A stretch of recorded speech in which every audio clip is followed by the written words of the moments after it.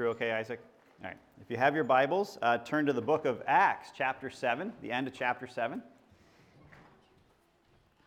And we're going to look at this last part of the first section of the book of Acts. But when Jesus walked the earth, when Jesus was physically on the earth with his disciples, he spent a lot of time teaching his followers, didn't he? He had a lot of different sermons. What was the most famous series of sermons? The sermon what? Sermon on the Mount, right. Many of the things that Jesus taught, I would say, are things that don't come naturally to us, right? Like things like put God's kingdom ahead of your own. It's really easy and natural for us to put our own world first, isn't it? Things like don't store up treasures on earth, but store up treasures in heaven. It's easy for us to be thinking all the time about retirement and about savings and about storing up things on this earth and the stuff that we need, whether it's our homes and cars. Perhaps one of the hardest ones that Jesus said was probably this one. I say to you who listen, love your enemies, do what is good to those who hate you, bless those who curse you, and pray for those who mistreat you. Yeah, that's a toughie, isn't it? How many of you figure you got that one down pat? Yeah, perfect. Yep, batting 1,000 on that one, scoring 100.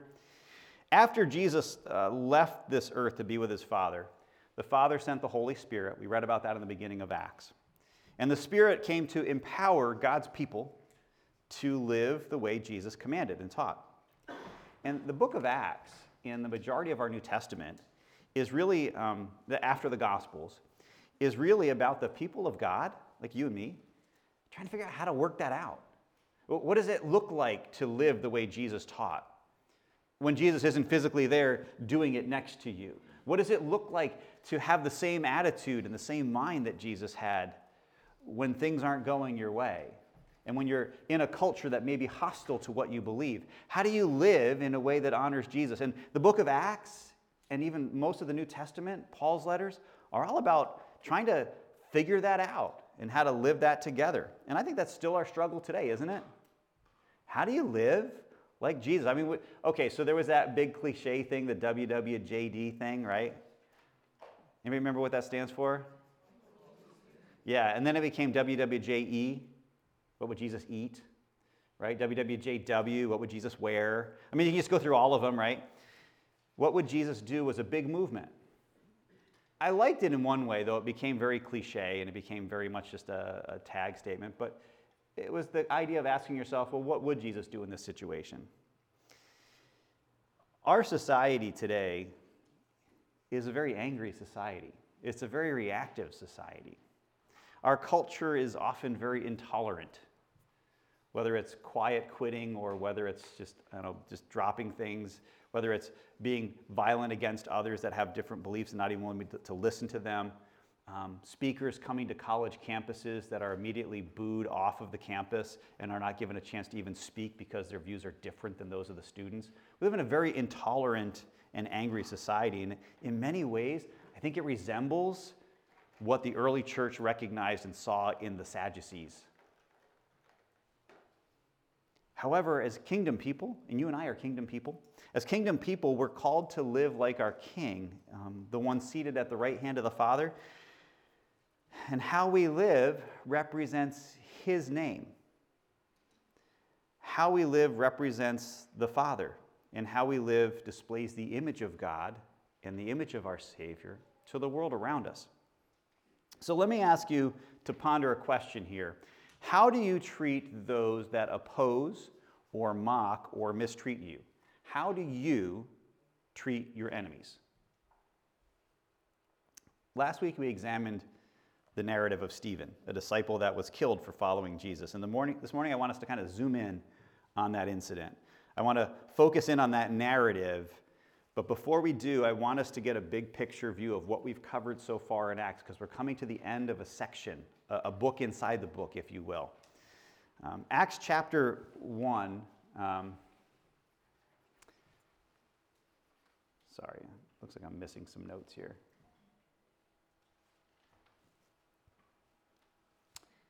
Acts chapter 1, verses 8 through 3.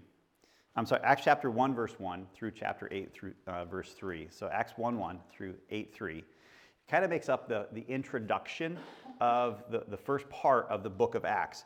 It's about the establishment of the church in Jerusalem. It's about the establishment of the people of God in the place where the Savior was crucified, among the same people who crucified that man. So let's look at what that looks like. When the church was established, the birthplace of the church, we've read a couple things about it. What did the church look like? Well, first of all, Jesus is the cornerstone of the church. Acts 4:11 says this. This Jesus is the stone rejected by you builders, which has become the cornerstone. The church was established with Christ as the cornerstone, separate from the temple. Remember, they're teaching something that sounds contradictory. The church is about Jesus being the cornerstone. Not the Torah, not the temple, but Jesus being the cornerstone. It had the kingdom as its message. In Acts chapter 1, starting in verse 1 and going through verse 3, he said, I wrote the first narrative, Theophilus, about all that Jesus began to do and teach until the day he was taken up, and after he had given instructions through the Holy Spirit to the apostles he had chosen. And after he had suffered, he also presented himself alive to them by many convincing proofs, appearing to them over a period of 40 days and speaking about the kingdom of God. So the foundation of the church is Christ. The message of the church was the kingdom of God. The calling of the church was to repentance in Acts 2:36. As people heard this message about Jesus and that they had crucified the Son of God, they said, what should we do? And the answer was, let all the house of Israel know with certainty that God has made this Jesus whom you crucified both Lord and Messiah. And when they heard this, they were pierced to the heart and said to Peter and the rest of the apostles, brothers, what should we do? And Peter replied, repent and be baptized, each of you, in the name of Jesus Christ for the forgiveness of your sins, and you will receive the gift of the Holy Spirit. So its call to action was repentance. Its leadership were the apostles. Matter of fact, in Acts chapter 1, there are only 11 of them left, right, because of Judas. And so they consulted the Old Testament, the scriptures, the law and the prophets, we should say, not the whole Old Testament. It wasn't all canonized yet, but the law and the prophets. And they conferred scriptures that we need to have the 12th one. And so they called another man. And that was in Acts chapter 1, verse 26. They cast lots, and the lot fell on Matthias, and he was added to the 11 apostles. The Holy Spirit was the enabler. It was fueled and powered by the Holy Spirit, not by Peter, not by the apostles, not by just a good message or a popular social message. It was fueled by the Holy Spirit. In Acts 1:8, Jesus said that you will receive power when the Holy Spirit comes upon you, and you'll be witnesses of me in Jerusalem, and Judea, and Samaria, and the uttermost parts of the earth, or the ends of the earth. Now that little narrative in 1:8, where he says, you'll be witnesses of me in Jerusalem, and then Judea and Samaria, chapter 1, verse 1 through chapter 8, verse 3 is the witness in Jerusalem. At the end of chapter 7 and the beginning of chapter 8, you see that all of a sudden the church is moving out to Judea and Samaria. So again, Luke is really good about introing things that he's going to bring up later and giving us clues as to where he's taking us on his journey, unlike some pastors do. So the Holy Spirit is the enabler, and then the signs and wonders validated it. In Acts chapter 2, verse 43, everyone was filled with awe, and many signs and wonders were being performed by the apostles. So just as Jesus performed signs and wonders, the apostles were given the ability to perform signs and wonders to validate that they were indeed accomplishing the same mission as Jesus in Jesus' name, and therefore that Jesus' claims of resurrection from the dead were true. So that was what the church was built on. That was the foundation of the church, right? There's a lot of new things. A lot of things they'd never faced before. There were decisions they had to make that they didn't have to make before. They were in new territory. And have you ever been a part of a church plant? Right? Yeah. So when you're in an established church, there's a thing that, the way they do things, there's a rhythm. You know what to expect. You show up and there's music or there's singing or there's prayer or there's announcements or there's a message. They have certain ministries. You kind of know it's established. A church plant has nothing established except the fact that they want to reach their community. So everything can be different, and it can change from week to week, can't it? Depending upon who's there and what's going on. Well, this is the first church plant in Jerusalem. And they're learning about themselves. They're learning about what it means to be a family, to be the church, to be an assembly of believers. They're in new territory. How do they know what to do?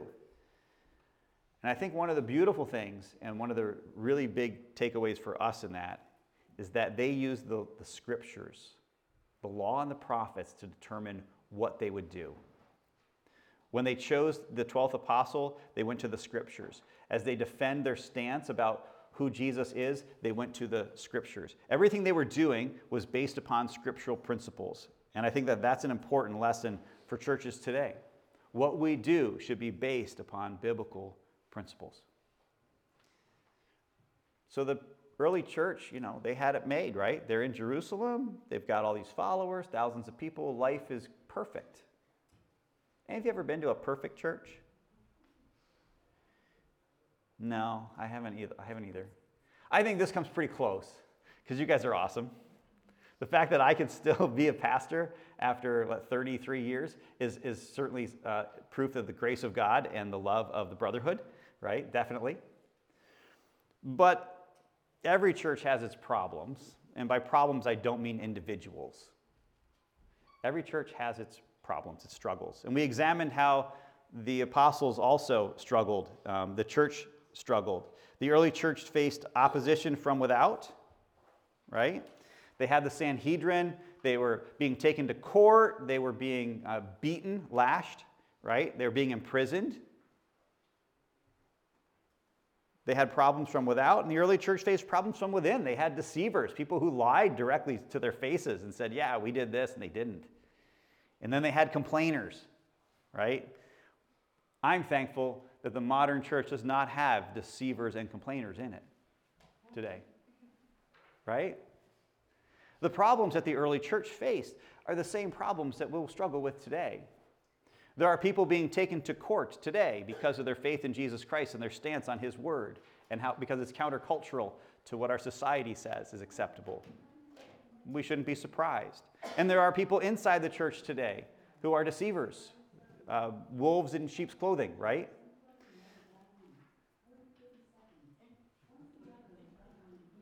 Oh, and Alexa has an answer for me. That's interesting.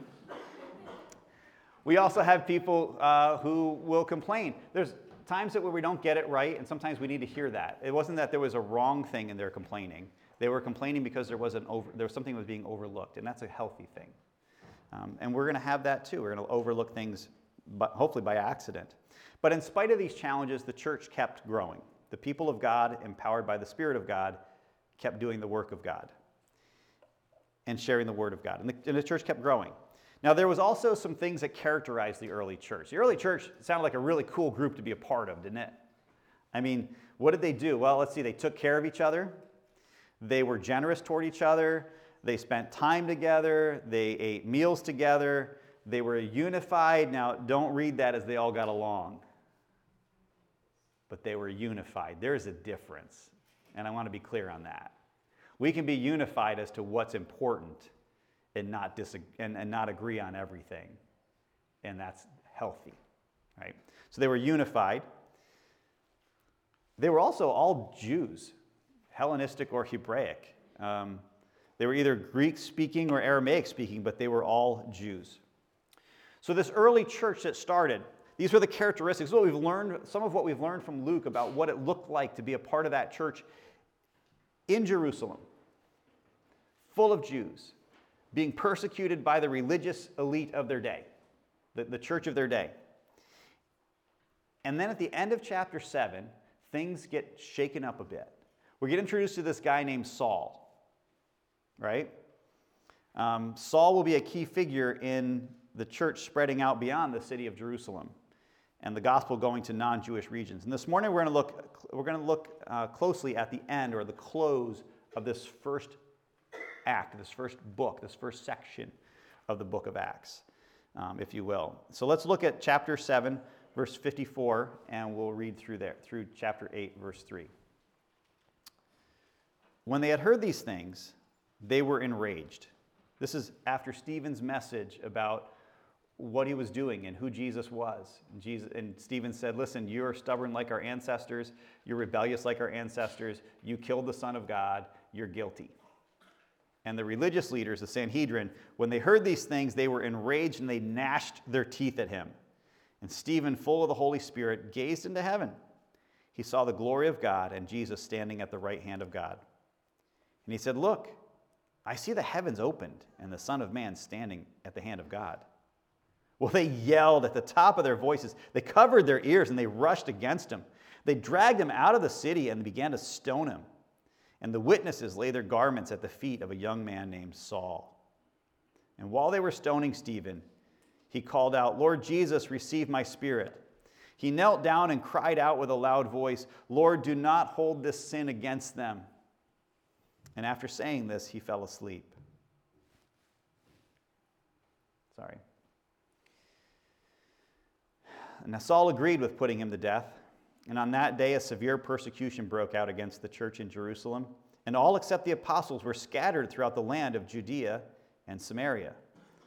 Devout men buried Stephen and mourned deeply over him. Saul, however, was ravaging the church. He would enter house after house, dragging off men and women and putting them in prison. I think there's something that we forget about Stephen. We should remember that Stephen was not one of the apostles. He was just a disciple. He was just a follower of Jesus. He was the guy who was picked to serve tables and to wait on the widows and to make sure they got food. This same guy stood up and gave a sermon that sounded like it came from Peter. Didn't it? It was like so close to what Peter said. But he was just a disciple. He wasn't an apostle. We don't know if he was with Jesus during his earthly ministry or if he just became a disciple and follower in Jerusalem or recently. We don't know if he was one. He wasn't one of the ones chosen to be the replacement for Judas. He was just a follower of Jesus who had God's Spirit and wisdom in him. He was full of grace. His defense was amazing. But he was not one of the leaders. Yet he was serving, and he was preaching, and he was performing miracles. It's really a reminder of something we talked about weeks ago, that the ordinary people of God, equipped with the Word of God, empowered by the Spirit of God, dedicated to the Son of God, can accomplish the mission of God. The book of Acts is not about what the apostles alone did. It's about God's Spirit empowering his people, all of his people, to accomplish his work on this earth. Stephen was on trial. He proclaimed that Jesus was the Son of God and that the Sanhedrin had put the Son of God to death. The Sanhedrin had already grilled Peter and John and knew their beliefs. So why was Stephen picked out? Was it because he was popular? Was it because the leaders were looking for others to punish to try to discourage people from following Jesus? They knew they couldn't get to Peter and John, so did they just pick the next guy on the list? Was it because Stephen was doing miracles and they didn't like that because it threatened them? They didn't have that authority and they were jealous. Why did they pick Stephen? Perhaps they assumed that a disciple wouldn't know as much as the apostles did. I mean, obviously, Peter and John were leaders in the church. So if we just pick one of the random disciples, maybe we can use them and discredit the whole cause. It's really important for Jesus followers to know what Jesus says and did, to know the Word of God. But their response, we don't know why they picked on him, but their response to Stephen's defense was raw anger. When they heard these things, they were enraged and they gnashed their teeth at him. They were physically angry. You ever been so angry that you kind of like clench your teeth? Anybody ever been that angry? Oh yeah. It's not like I don't want to admit it in a church building. I don't want to do that. Well, they were enraged. They were filled with rage. That's what enraged means. They're filled with rage or anger, and they gnashed their teeth. At this point, had Stephen kept quiet, he probably would have just gotten beaten and sent home. But that's not what happened, is it? See, they couldn't stone Stephen for being impertinent. They could punish him, but they couldn't stone him for being impertinent. Stephen then has an apocalypse. Some of you are like, I've been a part of that Bible study. I know what that is. Stephen has this apocalypse. Well, what is that apocalypse? It's a moment where heaven and earth overlap.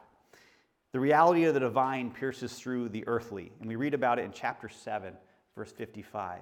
And Stephen, full of the Holy Spirit, gazed into heaven and saw the glory of God and Jesus standing at the right hand of God. And he said, look, I see the heavens open and the Son of Man standing at the right hand of God. All right, so let me ask a question here. We have the glory of God.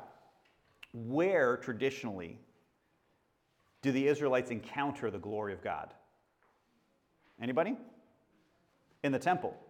That's correct. And before the temple, where? On the mountains, right. And matter of fact, the temple is on a mountain in Jerusalem as well. So you have the mountains and you have the temple. Stephen says, I see the glory of God. He says, he gazed in heaven, he saw the glory of God, and he said, I see the heavens opened up and the Son of Man standing at the right hand of God. He's saying, I see the glory of God. And he's not seeing it in the temple. He's in Jerusalem. He's possibly in one of the courts of the temple. He's seeing the glory of God, not in the temple. Now, this could be taken by the Sanhedrin as, that Stephen was speaking against the temple. They already accused him of that. But it also would be taken as Stephen, equating Jesus with God the Father, putting him on the same plane as God the Father. When Jesus was on trial, he was asked, are you the Messiah? Depending on which gospel you read, one of them says, well, you say that I am. The other one says, Jesus says that I am. And that he would be seated next to the Father. Let's read that in Mark chapter 14. As Jesus is on trial, the high priest stood up before them and questioned Jesus. Don't you have an answer to what these men are testifying against you? But he kept silent and did not answer. Again, the high priest questioned him, are you the Messiah, the Son of the Blessed One? I am, Jesus said, and you will see the Son of Man seated at the right hand of power, coming with the clouds of heaven. Then the high priest tore his robes and said, why do we still need witnesses? You have heard the blasphemy. What is your decision? And they all condemned him as deserving death. So Stephen has this vision where the heavenly was revealed to him, and he states, look, I'm seeing Jesus standing next to the Father in heaven. There's a little bit of a difference between those two statements, isn't there? Let's see if I can find the slide that I wanted for that one. I'm sorry, some of my slides are missing.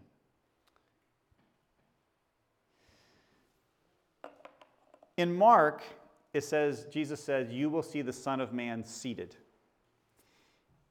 In Acts, Stephen sees the Son of Man standing. Now that's small. We don't think much about that. But seated is a position of authority and rule. Standing is actually considered a position of advocacy. You would stand to state a case. You would stand to plead the cause of somebody. It's as if Stephen is saying, I see Jesus standing at my defense before the Father, being my advocate. His earthly accusers find him guilty of blasphemy, but Jesus finds him innocent. Jesus is standing as an advocate. In John 2, verse 1, we read this. My little children, I'm writing these things to you so you may not sin, but if anyone does sin, we have an advocate with the Father, Jesus Christ, the righteous one. Jesus is still an advocate for his people, for each of us. He's still advocating for us before the Father. Jesus was condemned to death for claiming to be the Messiah. Stephen is condemned to death for claiming to see Jesus in the role of Messiah next to the Father in heaven. There's a very close symmetry of what's taking place here. And when the Sanhedrin hears this, there's a play-by-play given by Luke. There's 5 different things that take place that the Sanhedrin do. The 5 reactions. In Acts, well, let's back up one so we can read it. They yelled at the top of their voices, covered their ears, and together rushed against him. They dragged him out of the city, began to stone him, and the witnesses laid their garments at the feet of a young man named Saul. First of all, they yell at the top of their voices. You ever been so angry that you yell at the top of your voice? None of you have, I know. Generally at that point, you really probably ought to step back, right? Because you're probably out of control if you're that angry that you're just yelling at the top of your voice. They yelled at the top of their voices. What else did they do? They covered their ears. I don't know, it seems a little childish to me. So I'm like, why would grown men go, start yelling at the top of their voice and covering their ears? Well, Jewish tradition would imply that it was to keep the heresy from penetrating their bodies, right? Don't let it come in, because what comes into you can defile you. I don't even want to hear this heresy. I don't want to hear any more of it. So I'm going to yell really loud, and I'm also going to cover my ears so I can't let any of that get into my head. I think it's really cool that Luke records this, because Luke also recorded Stephen in Acts chapter 7 and verse 51. He said, talking about these leaders, he said, "You stiff-necked people with uncircumcised ears." Uncircumcised ears. When I think of circumcision, I'm not thinking ears. I'm just going to throw that out there. You have uncircumcised ears. Now, physical circumcision was a sign of obedience to God and being a part of his covenant family, a child of Abraham. Paul, the Apostle Paul, talks about another kind of circumcision, a circumcision of the heart, right? Where we surrender our lives in obedience to the Father as true children of Abraham. He says in Romans 2:29, "On the contrary, a person is a Jew who is one inwardly, and circumcision is of the heart by the Spirit, not the letter. That person's praise is not from people, but from God." So there's a circumcision of the heart. Those that are inward have made that commitment to follow Jesus. But then there's this Luke thing about circumcision of the ears. You have uncircumcised ears. They don't want to hear or acknowledge what is from God. They want to tune out what they're hearing and not listen to what God is saying. Thank God we're not like that. I've never done that in my life before. God, I don't like what you're saying. I'm just going to tune you out. But they're doing this on a whole new level. We all struggle with this at times. They're covering their ears because they don't want to hear or acknowledge what they're hearing could be true. They have uncircumcised ears that are willing to be obedient and to listen to what God's Spirit is saying. They rush at him as if they wanted to get Stephen to stop talking as quickly as possible. They rushed at him. I mean, these are grown men. They're in control. They're in court. They didn't have to rush at him. They could have just told the guards. They had guards. Tell the guards, take him away. But instead, they rush at him. They drag him out of the city.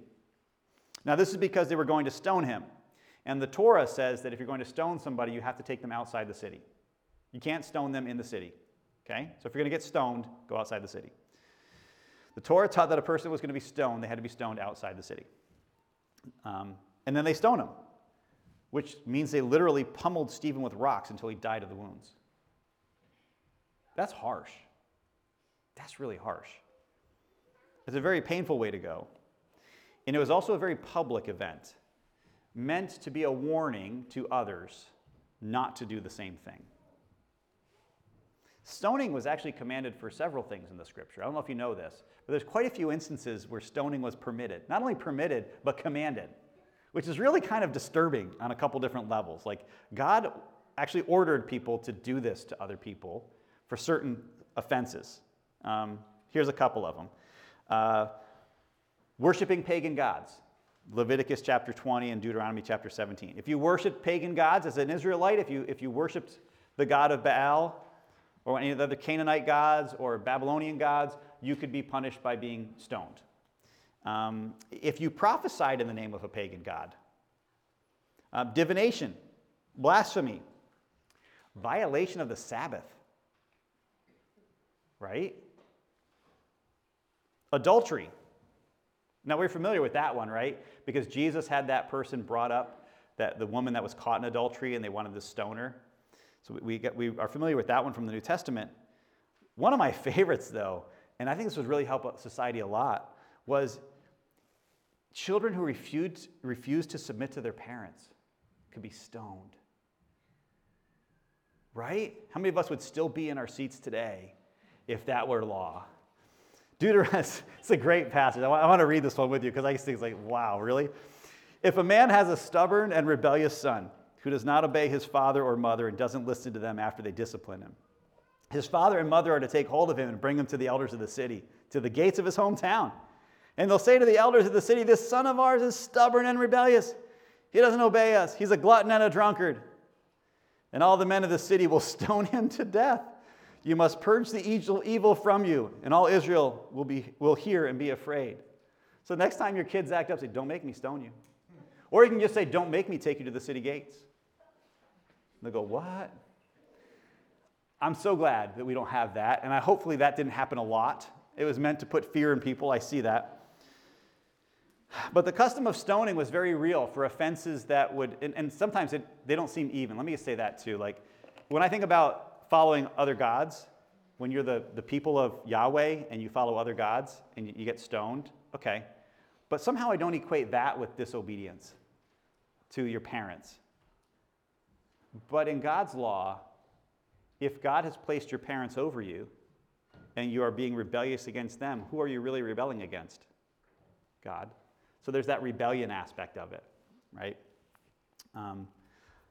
It's awesome to think through, but some things just don't seem equal to me. I remember when I was in college, I wanted to be an RA, the resident assistant, where you kind of are in charge of a floor.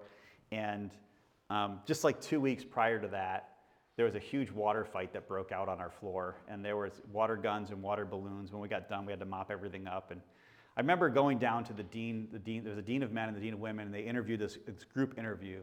And the question came up, what do you do if you find a student with illicit drugs or alcohol or having sex or having a water fight? I'm like, whoa, wait a minute, time out here, because my answer is different for the last than the first three. If it's the first three, we've got things we got to go. If it's the last one, you better join in. So I didn't get the job. I was declined right off the bat. Sometimes it doesn't seem like there's equity in the way that we judge things, is what I was trying to get at there. To say that, blasphemy versus disobedience to your parents, I don't know.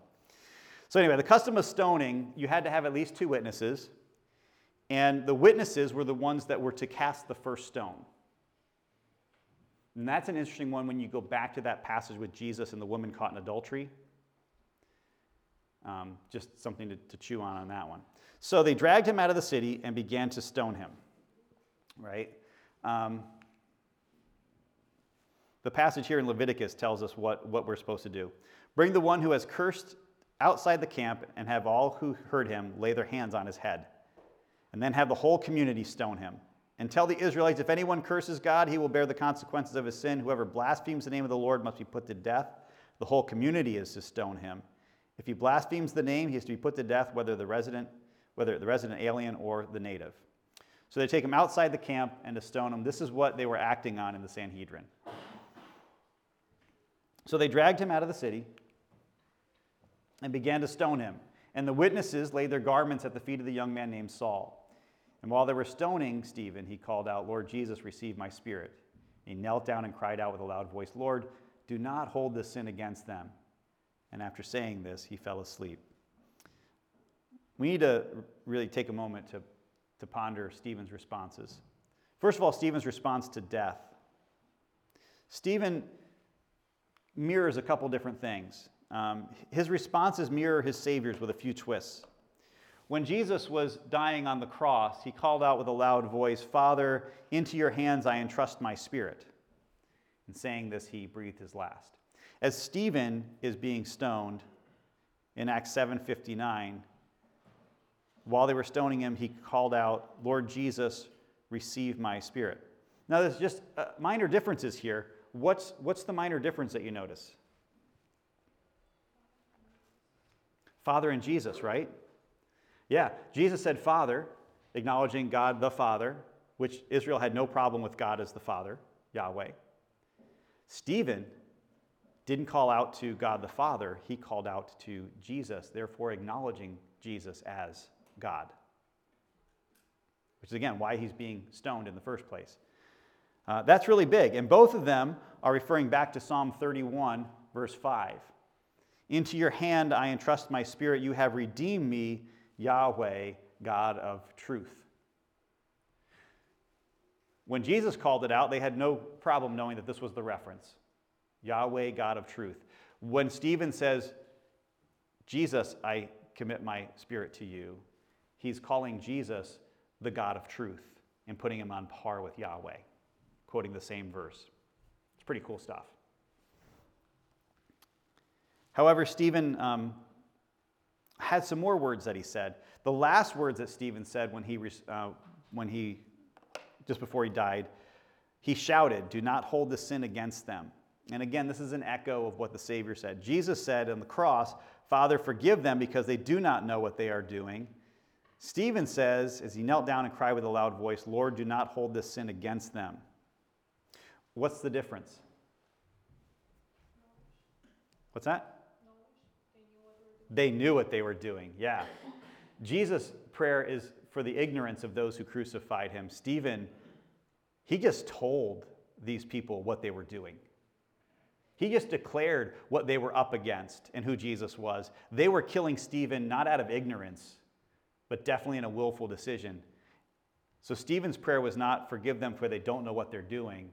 He's like, "Don't hold this against them because they do know what they're doing." Stephen asked for God to show mercy, but he didn't declare those that were murdering him as innocent or ignorant. They knew what they were doing. Ultimately, God does answer Stephen's prayer, by the way. Did you know that? Because there's a man here named Saul who is guilty of the murder of Stephen, who God is not going to hold that sin against, but is going to reach out in mercy and meet Saul on the road and change him forever.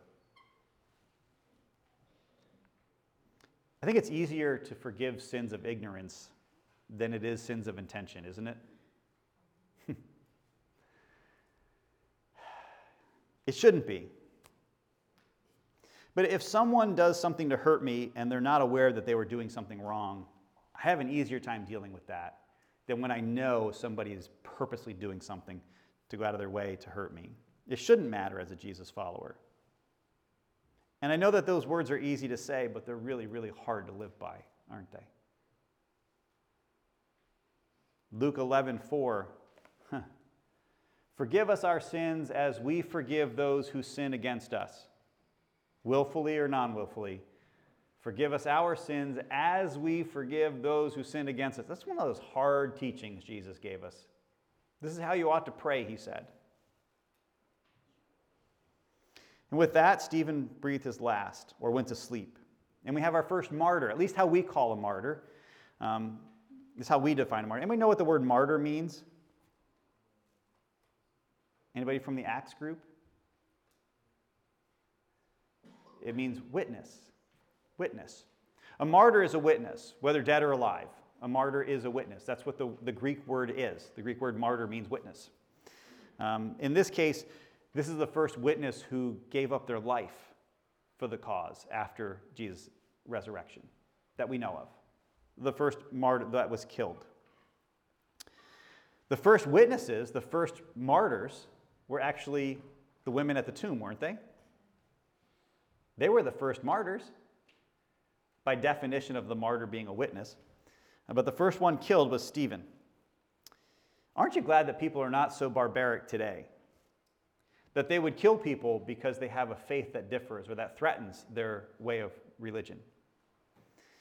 The Federal Republic of Nigeria ended 2011 with the distinction of being the country most hostile to the freedom of worship. And Nigeria became known as the greatest enemy of Christian faith in the world. A country with the world's largest Christian deaths for 2021. No fewer than 5,191 victims were unarmed and hacked to death or shot by Islamic radicals or hostile members of the country's security forces. According to the International Society for Civil Liberties and Rule of Law, or Intersociety, over the past 14 years, at least 52,250 Nigerian Christians have been brutally murdered at the hands of militants. In the same period, 18,000 churches and 2,200 Christian schools were set ablaze. There are places that are still hostile. That hostility is very evident abroad, and it's even growing in our United States. And just so we Christians don't get arrogant, we should remember that we were the ones who were barbaric when wiping out those who had different views than us during the Crusades. So how do we live in light of all this? As Jesus followers, we're reminded to bless those who persecute us and pray for those who hate us. In Romans 12, bless those who persecute you, bless and do not curse. And in Luke 6, but I say to you who listen, notice that saying, I keep bringing up that verse, I say to you who listen. In other words, those of you with circumcised ears, you could also throw in there. I say to you who listen, love your enemies and do what is good to those who hate you. We should be more like Stephen in our response, which means we should be more like Jesus in our response. And we have to remember that we will never know what impact our kindness and our forgiveness will have on others. Much like Stephen, we may never see the fruit of our sacrifice for the kingdom. Stephen called out for God to show mercy to those who were killing him, one of whom was Saul, but Stephen was not around to see the day that God got a hold of Saul's heart so that God could use Saul to set the world on fire for his kingdom. We may never see the outcome of it, but we have to be living the way that Jesus did, especially in these hard situations, like when people are against us. So just as Stephen was introduced to us as part of the narrative earlier, and then we see how God used him, Saul is introduced to us, and we're going to see a little bit later what happens. Saul appears to be part of the trial, the one that's in charge of the stoning. He's very zealous for his faith. He apparently did not agree with Gamaliel, right? Or Gamaliel, however you want to say it. Gamaliel was the one that said, if it's from God, don't go after him because you're going to be fighting against God. Just let it die on its own. And here, just a chapter or two later, Saul's taking people and beating them, imprisoning them, and killing them, stoning them, and then hunting them down to put them in prison, men and women, hunting them in their homes. Saul is going to do all that he can to squash this group of rebels. And we read in Acts 8, 1 through 3, Saul agreed with putting Stephen to death. And on that day, a severe persecution broke out against the church in Jerusalem. And all except the apostles were scattered throughout the land of Judea and Samaria. Devout men buried Stephen and mourned deeply over him. Saul, however, was ravaging the church. He would enter house after house, dragging off men and women, and put them in prison. So Paul oversaw the stoning. Saul agreed with the death sentence for Stephen, and Saul ravaged the church. Interestingly, this is the only time in the scriptures that this word ravaged shows up, and it means to cause harm or damage. He was going to private houses. He was knocking on doors. Imagine being at a Bible study with your friends from North Country Fellowship Church and your family here, and you're at a study, and there's a knock on the door, and it's the police, and they're coming to drag you away because you're a Jesus follower. And they're going to put you in prison. They don't care if you have children at home. They don't care anything about that. You follow Jesus, you're wrong. We're going to haul you off and put you in prison. And after that, once you're in prison, we're going to decide whether we just beat you and send you back or whether you're going to get stoned, depending upon how you answer. This is definitely a very religiously motivated, overzealous person. And there's been a lot of those throughout history. What makes this unique is that this is Jew versus Jew. This is like an internal conflict in the nation of Israel. It's an internal battle, and Saul intends to win by removing the offenders or putting enough fear in people that they won't want to follow Jesus. We'll see in the weeks to come, it did not discourage the believers at all. It empowered them. We see that in chapter 8, verse 4. Those who were scattered, I guess I thought I had that one there too. Those who were scattered went on their way preaching the word. It did not silence them. They kept teaching. In our Acts study, we've heard the phrase, the doors of opportunity swing on hinges of opposition.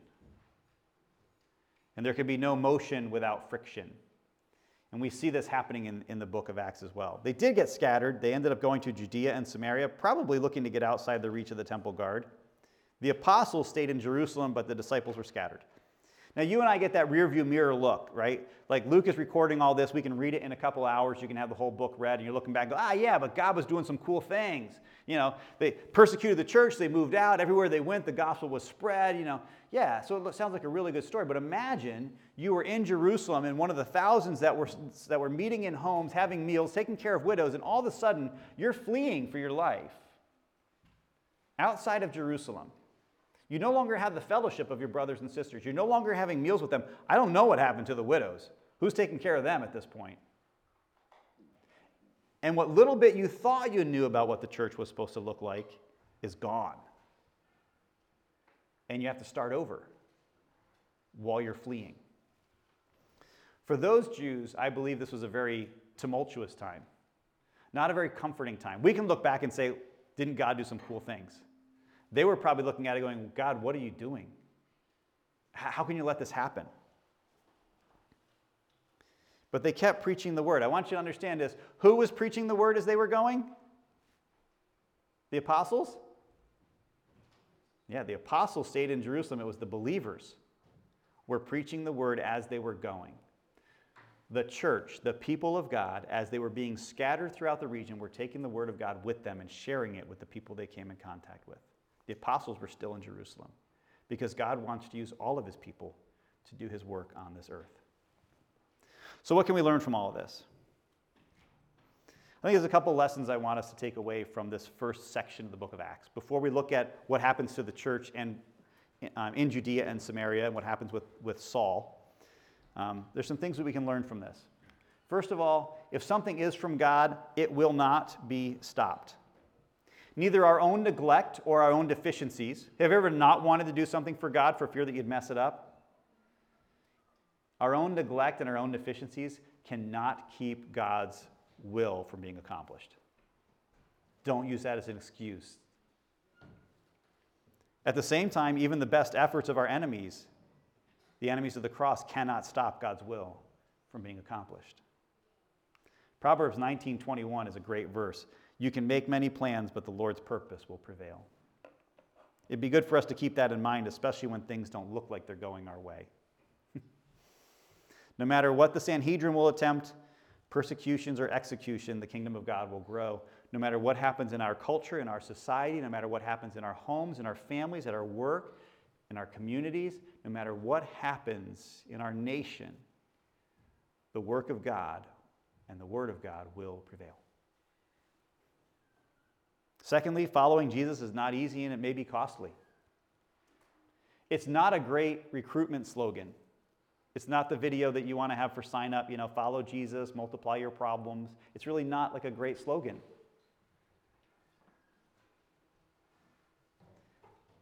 But it's a truth. While Peter and John were freed from prison and by the angel, and they seemed to be untouchable, Stephen lost his life for the sake of the gospel. And while we can pray for God to protect and deliver from our enemies, we should ultimately be praying, as Jesus said in Matthew 6, that God's kingdom would come and that God's will would be done on earth as it is in heaven. Accepting both the good and the bad, the blessings and the struggles.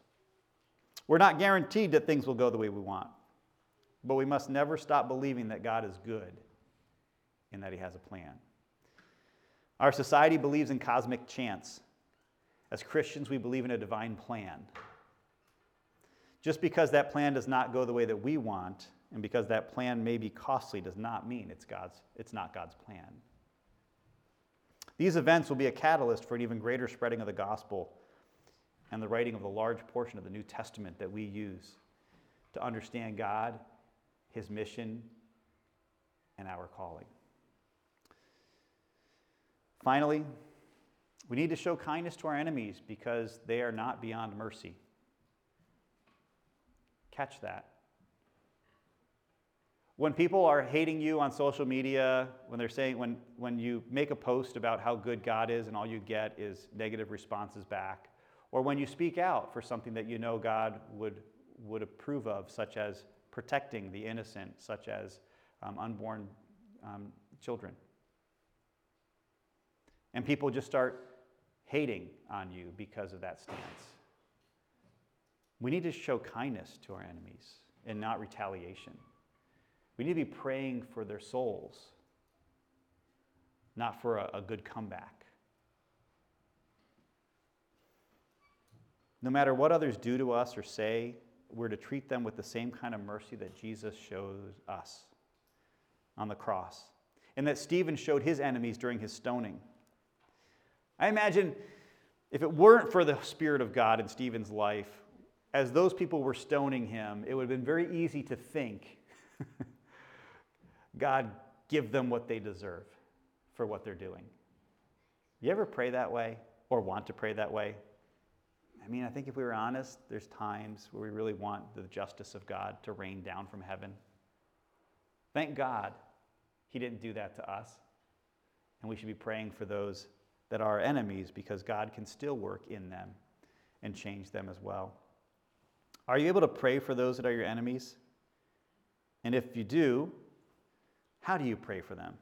Do you pray that God will destroy them like David did, or that they'll receive mercy from God and come to know him? You never know who God will call and change that will have such an amazing impact for the kingdom of God. In fact, there's a couple right now that I've been listening to in the media. One of them is a famous tattoo artist who ended up surrendering her life to the Lord and is actually being attacked by Christians, of all people. And her plea is simply, can you just love me and love the other people who don't know Christ, and let's work together on reaching them with the good news of the gospel? We need to make sure that we are praying for those that don't know Christ, that we are praying for their salvation, not for their justice. Justice will come to all.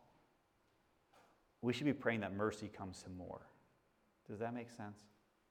So what do we take away from this? A lot of things. But in the end, Stephen is a model because he lived like Jesus lived. If there were WWJD bracelets or sandals or whatever back in the day, Stephen would have had them. And we need to make sure that as we live our lives, that we're also living in a way that would honor our Savior who died for us. Let's pray. Father, we thank you for your love and your grace. We thank you for the example of witnesses, of martyrs like Stephen, who heard your word and figured out through the power of your Spirit how to live that word in such a way that he reflected you and your kingdom and your glory to the world around him. Father, help us to be like that. Lord, we believe a lot of lies, that we could never reflect you well, that we're not good enough or we're not perfect enough. Father, we know we're not, but we know that you can make us what you need us to be, and that your Spirit can give us the power that we need to honor you. So help us as your church, as we flounder and struggle trying to figure out what it means to live in a way that honors you in the culture in which you've planted us, to be faithful to you, to be faithful to love the way that you love, and to understand that our circumstances don't change who you are or what you're doing. Teach us to trust you and to embrace what you give, and to make sure that we're honoring you and your name. We pray. Amen.